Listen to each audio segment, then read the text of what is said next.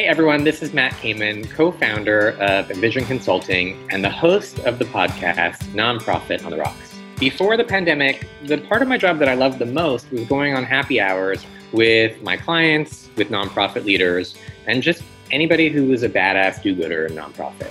Over drinks, I'd learn why they got into nonprofit, what inspires them, what keeps them motivated, and what drives them insane. When everything shut down, I realized how much I missed those conversations. And honestly, drinking alone right now isn't that much fun.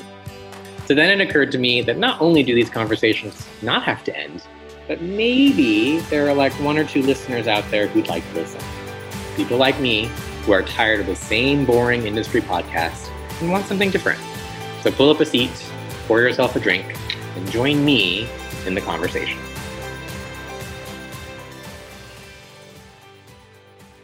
Hey everyone, welcome to Nonprofit on the Rocks. I'm your host and Envision co-founder, Matt Kamen. And today I'm talking to the lovely Ileana Tavera, who is the executive director of Haven Hills, which is a domestic violence shelter in the Valley. But before we get into that conversation, Ileana, what are you drinking? I'm drinking a Pimm's cup. Oh. A little fruit, a little Pimm's cup. Something I don't really appreciate that you called me a little fruit already in the conversation. Yeah, I know. Here we are. It happens. I am very inappropriate. Yes. Very inappropriate. Well, we're going to talk about the gay stuff later. Let's just wait. Yes. Let's just not break into it right away. I'm going to pour myself. So my two listeners that we had 2 weeks ago, I drank 4 roses. I'm going to do it again. Wow. Which, I feel like I should be drinking something better. But anyway, here we are. So a very happy Friday to you. Cheers, a virtual cheers. Thank you. Yes, virtual cheers. They're like, oh, by the way, it's Rosh Hashanah tonight. It's Rosh Hashanah tonight. So to a very happy, I guess, New Year. I think it's it's like 5731 or something. I don't know how far we go back. I don't know how we figure that out. I'll take it. I'll take any new year. 2020 has not been a good one. I'll take the new Jewish new year. I'll take anyone. Anyone. So adopt me and I'll take your year. To a very happy 5720 whatever. And to no more of this fucking plague. I'm done with this plague. I'm done with the Rona. Yes, cheers. Thank you. Yes, cheers. Okay.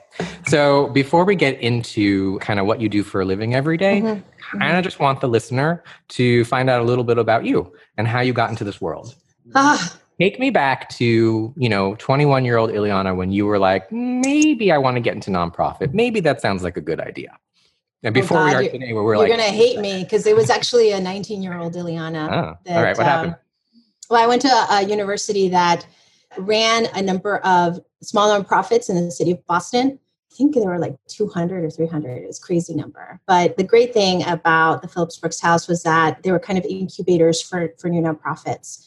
And so students got to run them, raise money for them, staff them. And I engaged with an enrichment camp in Roxbury, Massachusetts. And so I was a counselor one year, and the next year I was the administrative director.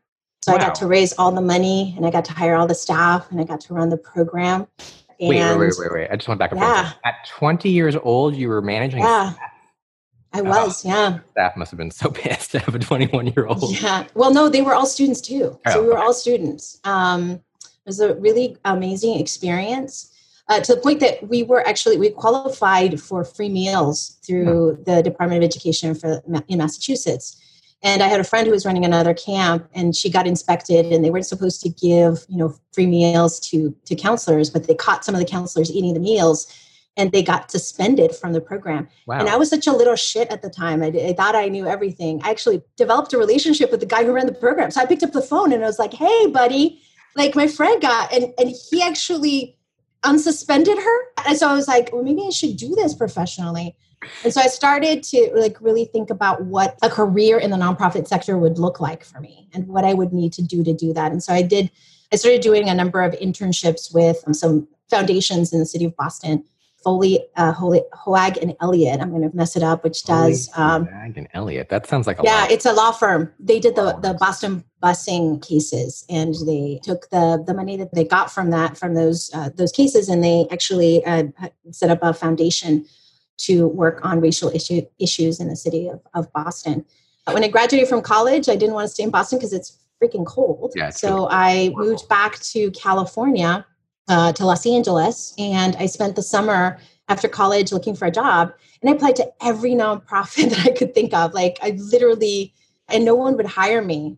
To a point where one gentleman who was interviewing said to me, your resume looks like graduate school to me. Why should I take a chance with you? You're going to leave me in a year to go to graduate school. And I was like, oh my God, you're a dick. But no, I don't want to do that. Can I say bad words in this podcast? You can say, listen, yeah, no one's listening to us anyway. Okay, so do whatever you got to say.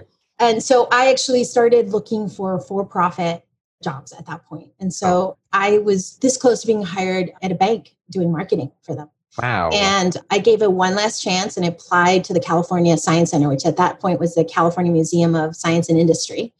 They were looking for an associate to come in for their capital campaign team. So just so our viewer or listener, not viewer, I definitely don't want anybody looking at me. Okay. Capital campaign means that you're raising money to build a building. To build a building. They were going to really, I think it's like the biggest science museum in the Western United States at this point. But at that point, they were rebranding. They were building what is the first wing of their new science museum. And so I was the last person they interviewed. I faxed them my resume. That's what you did back then. You faxed your resume and they said, you're our last interview. Can you come like tomorrow? And I went in and she said, I really like you. Can you come tomorrow again to meet the senior vice presidents? And then by the time I got home from the second interview, I'd already had a job. And so I said no to the bank, but this close to probably having a new career anyway, because in 2007, when the market crashed for banks, I probably would have been out of a job. Yeah, it wouldn't have mattered at that point. Yeah, but just like imagine if you worked for a for-profit bank, you'd have like a corner office, you'd have an expense account. I would, but I would probably hate it.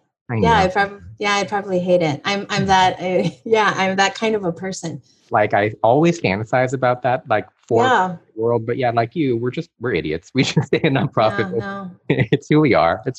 Okay. I like the adrenaline apparently. And then I started my career at the California Science Center, and I've worked for the California Science Center. I've worked for Ronald McDonald House Charities. I've worked for a company called Nature Bridge, which does environmental education in national parks. And then now I'm at Haven Hills, which is a domestic violence organization that provides shelter and services for domestic violence survivors and their families in the San Fernando Valley. And so here I am.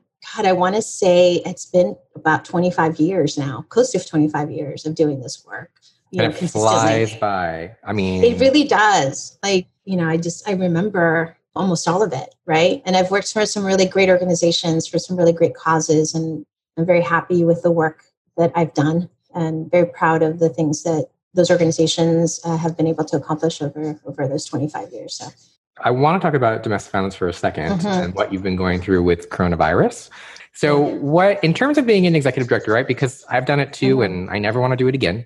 What is your least favorite part about being an executive director? I think it's managing people, both employees and boards, right? It's hard because oftentimes everybody thinks they can do your job better than you can. Right. Everybody knows how to do stuff. And it's hard unless you're doing it day in and day out. And, executive directors put in a lot of time to their organizations. They work weekends, they work late at night. They're constantly thinking, when I'm working out, I'm thinking about Haven Hills. When I'm taking a shower, I'm thinking about Haven Hills. I get up at 2:00 in the morning sometimes and have to jot notes down. It's a constant grind. These organizations, we're running small businesses. Yeah. People who are business owners know that it's a constant grind you do this, running your own company. My favorite story of managing staff, because you said managing staff is the worst. And I agree, managing staff is the worst. By the way, before I forget, there's like a paper pen set that you can put in the shower and it's waterproof. So if you take, wow, that's a little much. I always remember. I'll write it when I get out. I don't remember. I forget. Okay, but so my very first, I ran a homeless shelter in New Jersey, and my very first experience terminating an employee, which by the way is no fun for anybody. I had worked my ass off, and this place had no money, and I raised, I don't know, it was like literally like $800, but we had to re-cement around our fridge. It was a homeless shelter, so we had a walk-in fridge and freezer, so we had to re-cement it because it was falling apart. Anyway, so I got the money. I was so proud of myself. Because I was 26. I was a kid when this is a whole other story. And so we did it. And then one of my employees actually carved his initials into the concrete. I was furious, and I pulled him aside and I was like, hey, what were you thinking? And he was like, well, I just, he didn't even know that it was a big deal. And so I had to fire him, obviously, but being an executive director is horrible because staff think it's just the easiest thing in the world. They don't understand what you go through, most of them. So what is your favorite part about being an executive director? Building. Yeah, but there are certain types of executive directors, and I think I've always been a builder. I think, I can identify problems, I can figure out how to solve them, and I work towards an end goal. And I think that that's what's been most exciting for me. And every nonprofit that I've worked with is just kind of building a program, right? I thrive in that.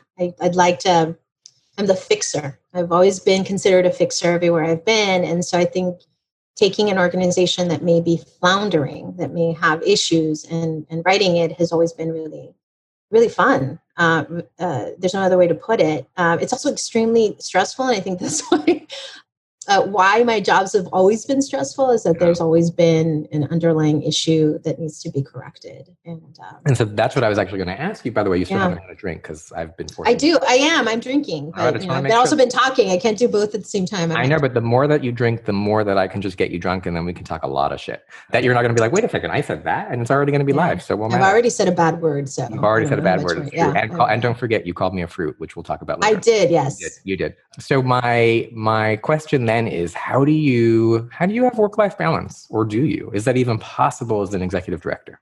It's a tough question. I try to have a work-life balance, and I do. I think, my wife would tell you that I'm constantly on my phone, and I'm constantly on the computer. And but she also has a demanding career, and so oftentimes she'll be on the phone. Actually, her job has actually cost us to cancel plans more than mine has. So I think it's finding the right partner that understands, and she will step in and help whenever she can, right? There've been many an event where she's, volunteered to be our photographer, things like that. So I think she understands. And she also is really good when we go to events, because I have to work the room, that she'll figure out how to entertain herself, and so I think picking the right partner is important for that work-life balance, because they understand.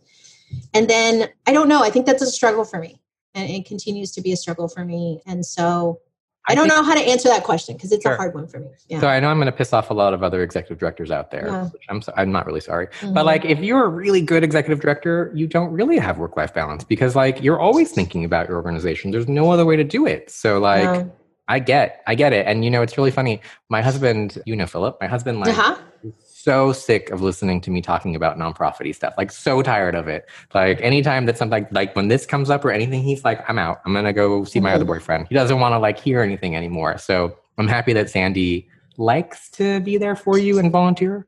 Well, no. She's good at it. Right. I didn't say she likes it. That's going a little far. I think she's also tired of hearing me complain about certain things. Yeah. And I think she is tired of hearing about nonprofits all the time. So we find other things to discuss when we're together.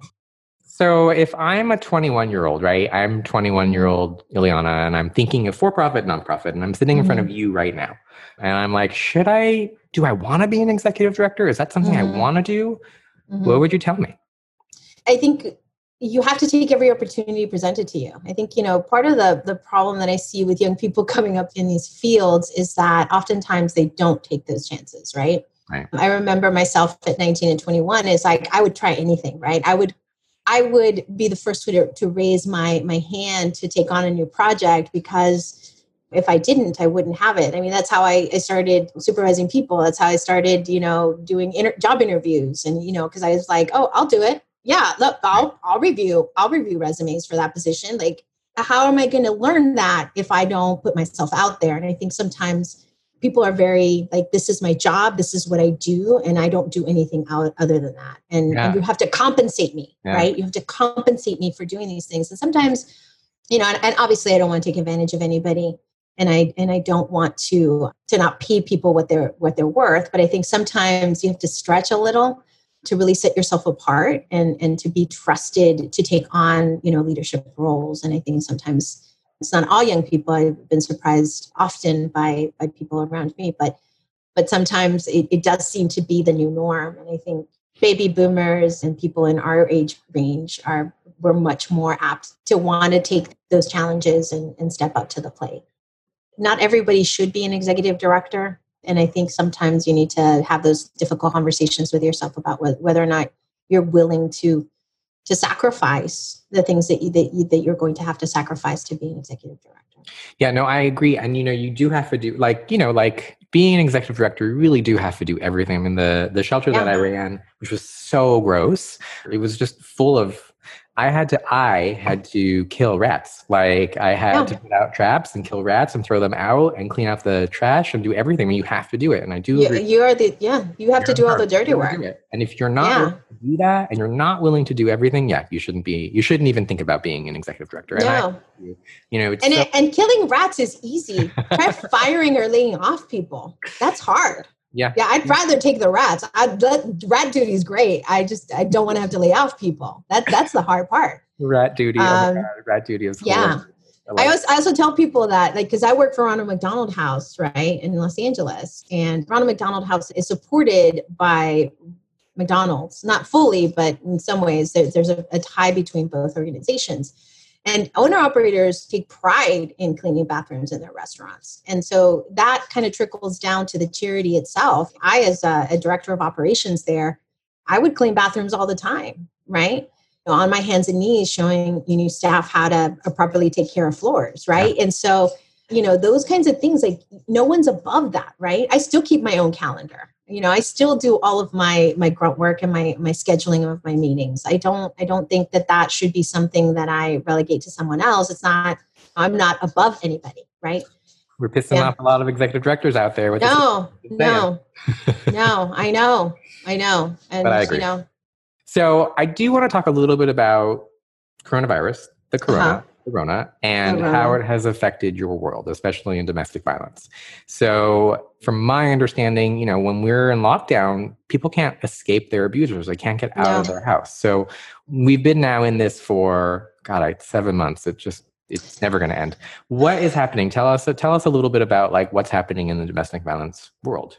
So domestic violence has been up across the world, really. The numbers are pretty serious around the world in Los Angeles County. And I can talk about, specifically at Haven Hills, we saw spikes in hotline calls throughout the pandemic. We average about 100 to 125 calls to our hotline a week. And these are pre-pandemic numbers.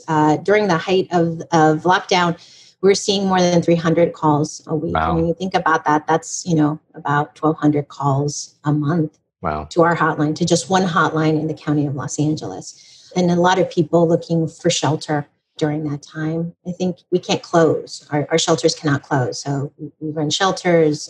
We provide support services. We were able to move some of that work to telehealth and online, and had continued consistently to provide more services than we did before the pandemic. So there's a tremendous amount of investment to be able to move online, to be able to provide those services remotely.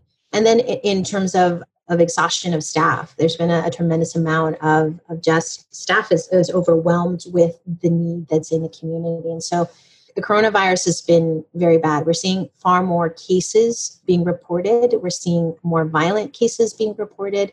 And people are in lockdown with their abusers and have very limited opportunities to even look for help. So I think we're going to see this in waves as more people are able to safely leave their home and make those calls to those hotlines.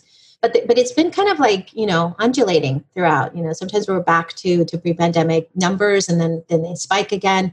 So we're not sure what's going to happen. I have a sense that as people begin to lose their jobs again, as the moratoriums on evictions are lifted across the state, that we're going to see more people, unfortunately, reach out for assistance through our hotlines and requesting shelter. And that probably will continue for at least the next year as we continue to stabilize in the economy. And so I think we're in it for the long haul. Right now, my focus is on how to make sure that staff is taking care of themselves, to make sure that they're healthy both mentally and physically so that they can continue to deliver these services. We started pretty early on support groups for our staff, so we're running those twice a week. And then team building exercises every week as well to make sure that our staff is finding outlets for some of the stress, the vicarious trauma that they're experiencing through this pandemic. So it hasn't been pretty and it has not been easy. And I speak on that. And from my privileged point of coming to you from my living room, I've been working remotely. These people are my heroes. I mean, they're going in to our shelters. They're working remotely to provide these support groups. They're going above and beyond. I think that when lockdown happened and when we're always talking about first responders and hospitals, and that's obviously really important, but like, I don't think people realize that shelters still stay open 24/7 and domestic violence still happens and workers still have to go into shelters and work and be with other people. Which is and we're considered first responders, by the way. We are considered first responders. But I didn't think people think about that when they hear it. So like, what can we do? So what can the listener that we have left, and what can we do? Financial support is always important for all nonprofits. And so I wouldn't be an executive director if I didn't bring that up first. But it also is about helping to spread that message, right? To helping us reach more people through social media. So at Haven Hills is our tag for all of our social media. So if you want to tag us and help spread that message about what our needs are, there are in-kind needs, there are financial needs that all organizations have right now. Getting that message out and helping us raise both in-kind and financial support is really important right now. And in-kind meaning? We need food, we need toiletries, we need clothing, we need all of those things because there's a tremendous amount of need. We're running essentially an informal food pantry at the moment for some of our clients. We've had to stretch really to meet the need that's out there. And so we also are a housing provider. So we subsidize housing for domestic violence survivors and paying the rent and helping them with furnishings and things like that.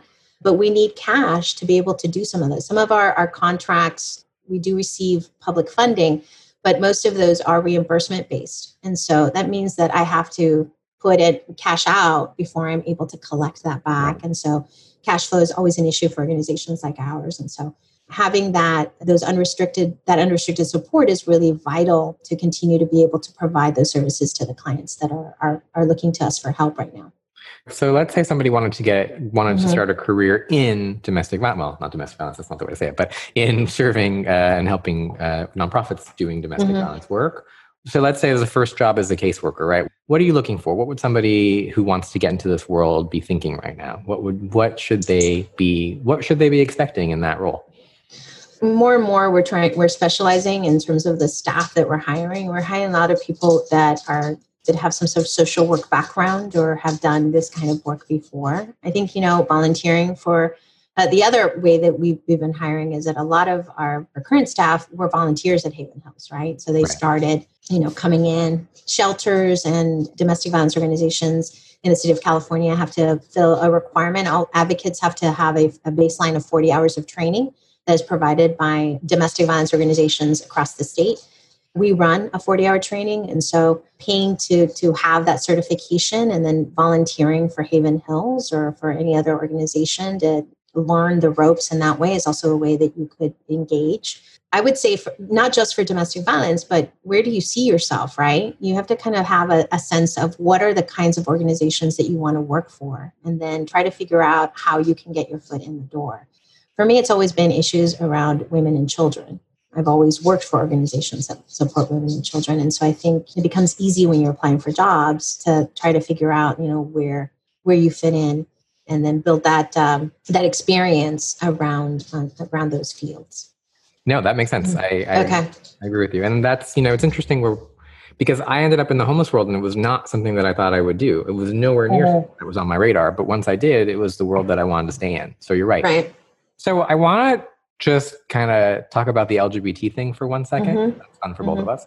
So I think kids these days need to know how they have it. You and I are around the same age. I think I'm a little older. And I can't look at I hate Zoom because I'm staring at my face and I look like my bags look terrible. I'm trying all these different kinds of things for my bags and nothing is working. I've got like creams. I've got like those things that you stick on in the morning. Multivitamins seem to work. Nothing is working. It's terrible. Oh, wow. No, and the lighting and the Zoom. Anyway, that's a whole other story.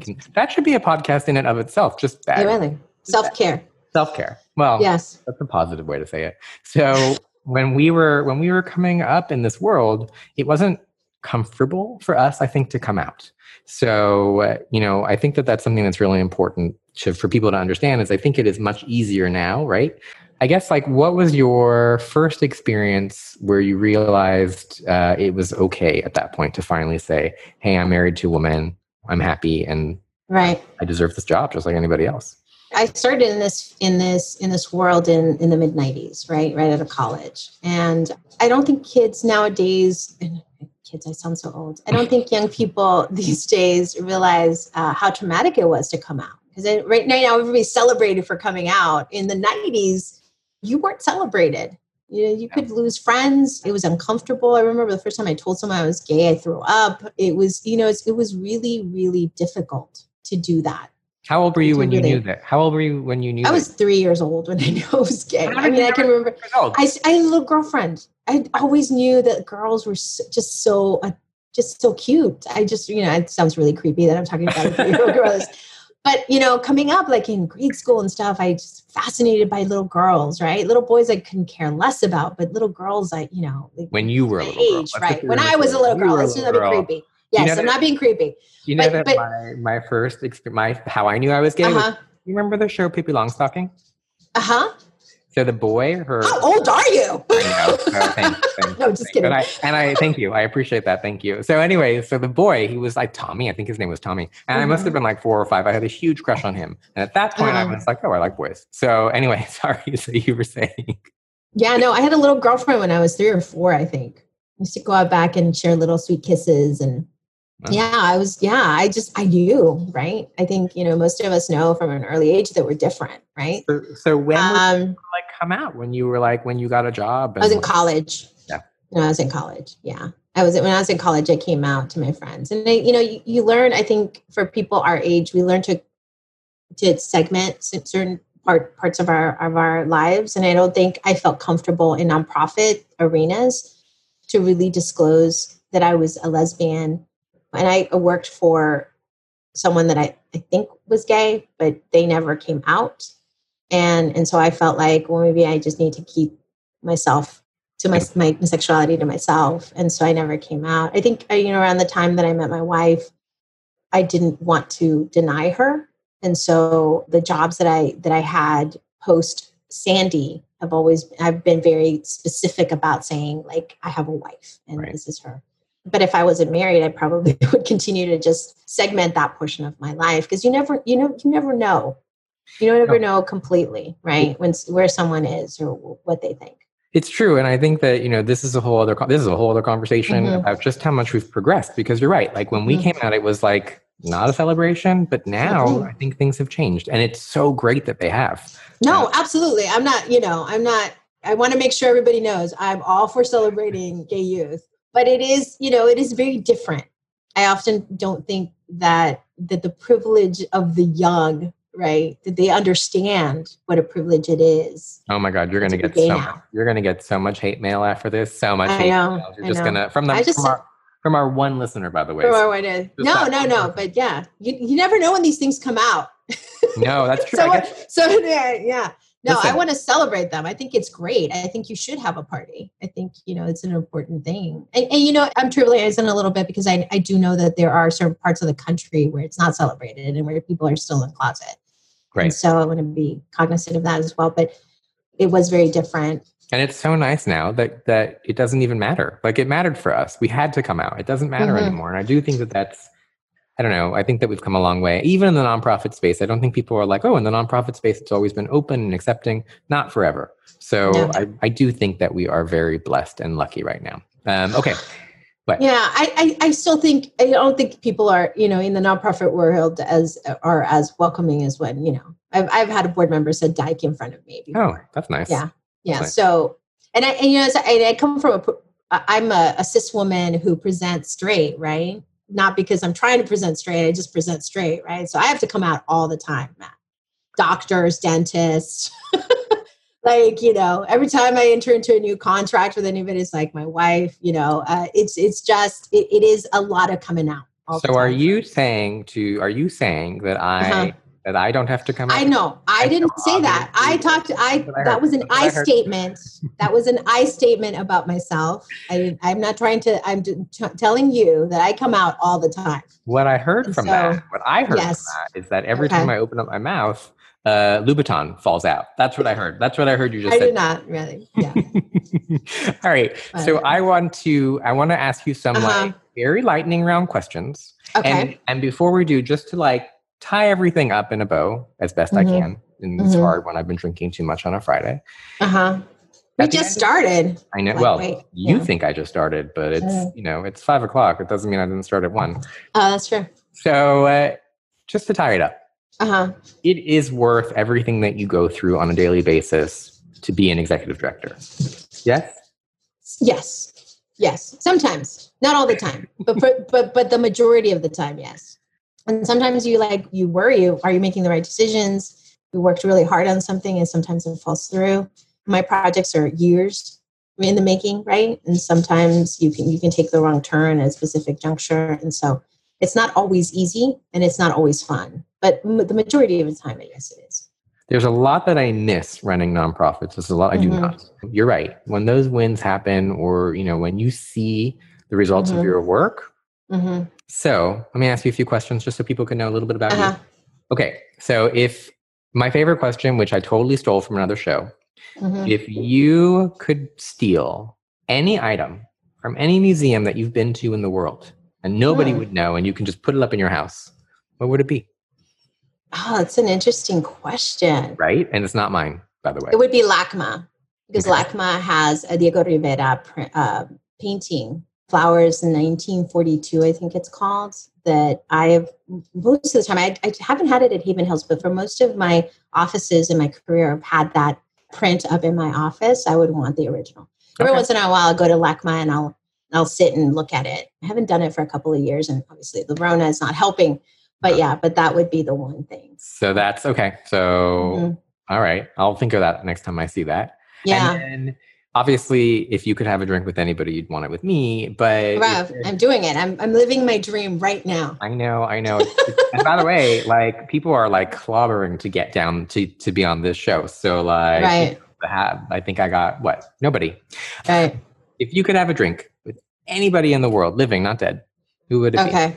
I'm going to be so trite. It's Michelle Obama. I think she's graceful and beautiful and so articulate and smart and just a wonderful human being. I think that would be the person. My wife has an aunt who's a nun.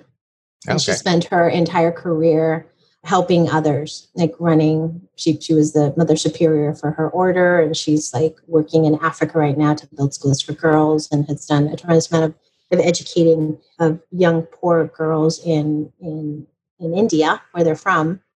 And I've met her, but we haven't really been able to sit down and have a drink. But my wish is to hear from her what her experiences have been in this field and have a drink with her. And luckily, they're very big drinkers in my wife's family. So you fit in real well. Yeah. I'm a lightweight, actually. I don't drink that much. I'll have one drink. I'm already feeling the effects of the Pimp's Cup, and it's mostly not Pimp's. Listen, this Corona has definitely not been good to my liver. I will just. Oh, I'm sorry to hear that. Good to my liver, but it's been really good for the bourbon company community. Yes, that I'm spending money on. Well, actually, good to know. I'll get some stock. On that note, thank you very much for joining me. Oh, thank you for inviting me. So I want to make a toast to one more. Yes. At the end of this, to this next year, may the apocalypse finally come, or. Here's to the new year, man. Here's to the new year. Cheers, my friends. Cheers. Thank you so much for inviting me. I really appreciate it. Hey, Ashley. Hey, Matt. How are you doing today? Surviving, like the rest of us. I got to tell you something. My interview with Ileana, which was lovely, was a little offensive because right at the beginning, she called me a fruit. Just right off the bat. She was like, hey, you're a fruit, just so you know. So enjoy that. I hope you keep it in. So Matt, but because you and Ileana talk about it, that gays and lesbians don't always, get on so well. So for her, it was an instinct. Think about all the hate mail you're going to get from that. But yes, Ileana and I are bringing us back together. We're going to bring the gays and lesbians together. We are. So she's awesome. She has an impossible job of running a domestic violence shelter at any time, but also especially during COVID. So I really enjoyed that. And I hope you enjoy listening to that as well. I certainly will. On that note, I just wanted to tell you that next week I'm interviewing your husband. I don't know if you know that. And it's a little dangerous for you. A little bit. To clarify, my husband is Mark Watterson, CEO of the Convalescent Aid Society, which loans free durable medical equipment to people in the San Gabriel Valley. It was such a pleasure interviewing your husband. I adore him. I think the two of you make a fantastic couple. And I think he's great at what he does, and especially at his nonprofit. He's just such a great guy, aside from the way that he dresses. Yeah, no, honestly, Matt, I think, and you know this because you know us both and you've dealt with us both in a business space, because you can't count COVID because I'm in sweatpants right now.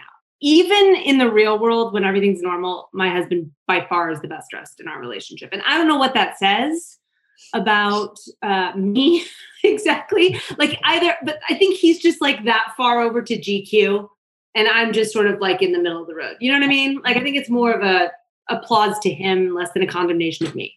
I feel like you're giving him a lot of credit. I've seen some of those pants. I've seen some of those hats. But whatever it is, I adore your husband. What's going on? It's true. I will tell you, I'm wearing right now, in his honor, sweatpants that are beyond overpriced from Theory that are cashmere. And I said, screw it. It's COVID. I'm going to spend the money on it. And I got to tell you, the most comfortable things, but so stupid because now I got to dry clean them every time I wash them. So stupid, right? But your husband would be okay with that.